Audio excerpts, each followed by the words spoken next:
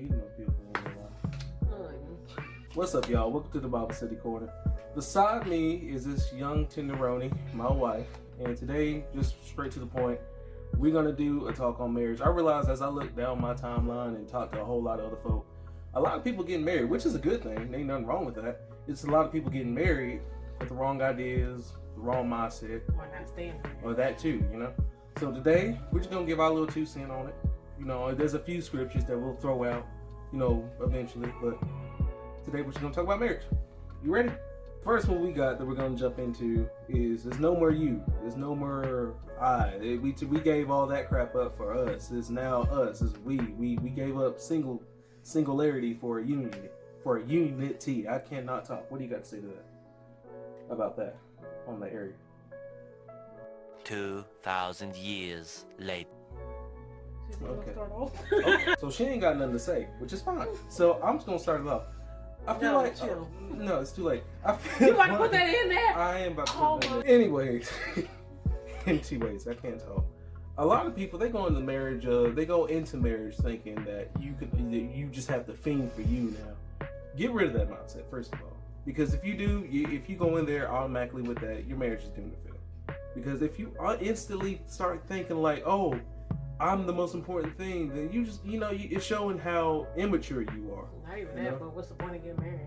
Exactly. It's about you. If we just gonna sit here and focus on, myself the whole time, I gave all that up when I decided to become one union with her, because it's not just what you can't make up the whole union by yourself, Right. It takes 2 to make this thing up. And like somebody told me when I first got married, your marriage is your first job. Right. When you wake up, when you go to sleep, you can't just pick and choose when you want to be married and when you don't. When you keep the mindset of, okay, it's not just about me no more. You thrive at doing everything you can to work on your marriage. You make, working on yourself, seeing what you could do to, be a better spouse to your wife. One thing I always pray when I'm leaving the house and when I'm going anywhere or while I'm just praying in general, I don't just pray for her. I make a prayer for myself. Lord, show me what I need to do to be the best husband I can be for her. Or Lord, teach me how to be the husband that I need to be for her, because I don't know exactly everything to do as a husband. God does though. So it's important. That's another thing I don't know if I have it in here or not, but that's another thing that's important to do. Pray within your marriage. Because there's no handbook on it. The only person that knows how to work a marriage perfectively is the one that ordained it to begin with, God. So pray within your marriage. But when you take out the I and the me in marriage and think of the we, then it helps you to better make the foundation for your marriage, because then you won't make decisions based on you and not the family and all of this other stuff. I've heard so many people where they're dating people and they're like, well, my boyfriend or my significant other does not think about us when they make decisions, and that's the whole point, because y'all are not married. They only thinking about themselves because they so used to it just being them, you and them, or instead of you and them and the kids, and then you wonder why, oh my God, why are we not on one accord? It's because y'all didn't place it to be in one accord. I think that's one thing. A lot of people say, money kills marriage. I don't think money is the problem. I think 1, the lack of God, and 2, the selfishness that takes place in a marriage. Where you just mostly focus on you. Like she just said, you have to get rid of the I's and stuff. It's not just you anymore. Keep that in mind. Always keep that in mind when it comes down to marriage. Our next one, happy spouse, happy house. I can't stand when people say happy wife, happy life. And please understand me, dudes, female, everybody, please understand me when I say this. Their happiness is not just the only happiness that matters within the marriage. Yes, don't get me wrong, it does. But your sanity, your peace, your comfort, your stability, that matters within the marriage as well. We can't just focus on one person. It can't just be one-sided. Because not only that can instantly become idolatry real hard and real fast of a heartbeat. But you can't just sit there and focus on them, because then at the same time, if you're just sitting there focusing on that one side of the marriage, you're forgetting about yourself. You can't, self-worth, man. I know we talked about this a whole lot before in the past, but self-worth matters. It's a big deal, and that's an important thing to God as well. So you can't just sit here and just focus on one side. You have to focus on you. You have to think about yourself too. Okay. My thing is with the happy house, happy spouse, I think it's the dumbest phrase God, people use. in this day and age, because one, like I said in the last Bible study a couple studies ago, one, you have to find that happiness between yourself. Even though a marriage is between two people, and I say this all the time, you have to find yourself as an individual, so that when you come together as a union, you're not sitting here messing up each other, damaging each other, just in case it does not work, that you're damaging it for the next person. And it's not just I'm only doing this because this and that and the third because it makes them happy. No, sometimes you have to sit there and think not only for your happiness. One thing I did before me and Isaiah ever had any children is I always thought about my children when I made certain decisions in life, because at the end of the day, your storms can't be a problem to your own children. That's how generational curses start, because people sit there and they make stupid decisions, or they make crazy ideas with each other, doing crazy stuff that they weren't supposed to be doing before marriage, and then when your children get involved, then it's like, oh, I gotta do this for the kids. It's always this and that and the third for the kids. No, you have to do what's best for you and your spouse. Like some people, the people that, what do y'all be arguing about on Facebook? The kids come before your man plate or something y'all be talking about. First of all, that's dope. Yes, they be like, oh, your man eat first before the kids or something. I'm sorry, I love to eat. I love my food, but my daughter comes first. I'm sorry, when it comes down to something like that. To me, I feel like this is how it goes. With the plate, honey, everybody make their plate. You sit there and you wait, and you eat it together and call it a day. But all of this, my man eat first before anybody else. Yeah, yes, it's in the Bible. Everybody keeps loves bringing that up in the Bible, but y'all don't take what y'all supposed to take from it. Y'all only take what y'all want to hear, and it don't work like that. Yes, the man and the wife are supposed to be one, but when you bring up children into two things, listen, we gonna all eat together, one. But in the spiritual way, yes, the spouse comes before the kid. Yes. It's just that simple. Because some people, what they do is they take them kids and they be like, well, Johnny want to go to school today. Well, I think Johnny shouldn't go to school today. Well, I think he should. And then y'all sitting there arguing about breaking up, divorce, all because Johnny didn't want to go to school today, and y'all don't want to be parent enough to tell Johnny to go ahead and go to school. Don't be that big a deal. Just go to school, bro. Go to school, Johnny. Right. Just piggyback off what she just said. I can't stand when people say, oh, we just trying to make it work out for the kids.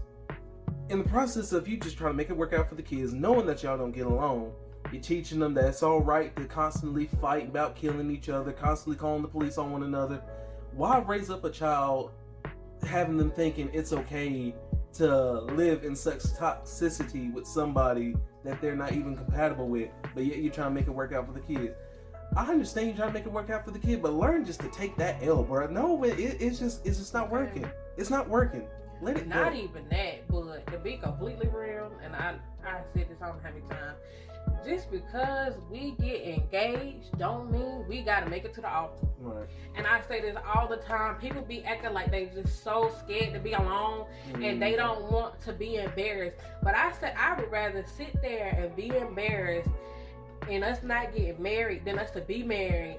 And we done sat here, did all these years, did all of these problems, issues, did all this embarrassment in front of the whole world for us to sit there. Like they always say, it's cheaper to keep her. No, you're not keeping me, honey. First of all, divorce is high. One. Two, we not about to sit here. Y'all be staying together with folks for 10, 20 years, and they always be like, oh, the reason why marriages now ain't working is because y'all not doing like your grandma did. Listen, some people grandmas, I'm not trying to be funny or nothing, and I'm not speaking on nobody's grandmas. I'm just being real, so don't even try to, you know how y'all like to do, assume. Screw it, I'll say it. Some people grandmas are stupid. Go ahead. I'm right. sorry. Some grandmas is a little slow. I'm sorry. And y'all be like, I've heard one grandma tell they grandbaby that your grandpa used to cheat on me a couple times, but I let it slide. No, honey, I'm not letting nothing slide. Because what I tell y'all on the last Bible study, you let one thing slide, folks start ice skating. So we not gonna do that. I always say this: when you get married, what you allow in the beginning is what's gonna happen. Yeah. That's gonna be our ending. And we're gonna revisit that whole it's okay if you don't make it down now. We're gonna revisit that because I got a few things to say. This one, and this is a huge problem for some reason. This is a huge misconception. It is okay if you argue. It happens. You're gonna have disagreements. You have two different worlds. Don't get me started. You have two, or I'm gonna let you in a second. You have two different worlds colliding here. You have two different ideas. You're not going to be the same. I pray. When I first got engaged to Martina, when the Lord first He showed me that, all right, this is your wife. Okay, cool. All right, now you gotta work on you. Okay, perfect. Now, Lord, please don't let me marry somebody that is just like me. Because if I have to I get on my own nerve. If I shut up, if I have, I'm talking about me, honey. I know I be getting my own nerves. I be like, Lord. That's just not nice. Anyways, I can't. I get on my own nerve sometimes. I'm just being real. I get on my own nerve or do some things that just absolutely pisses me off, and I just be ready to deck myself in the mouth. True. So how am I gonna live with somebody else that's just like me? But anyway, get back on topic. You're gonna argue, and here's the thing: God allows arguments.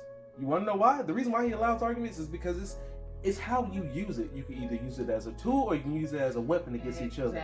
So if you're gonna use it as a tool, this is how He's gonna help build y'all up. I heard a man once tell me a long time ago when I was engaged, son, God gives you both, you and your wife, a block of wood and a chisel.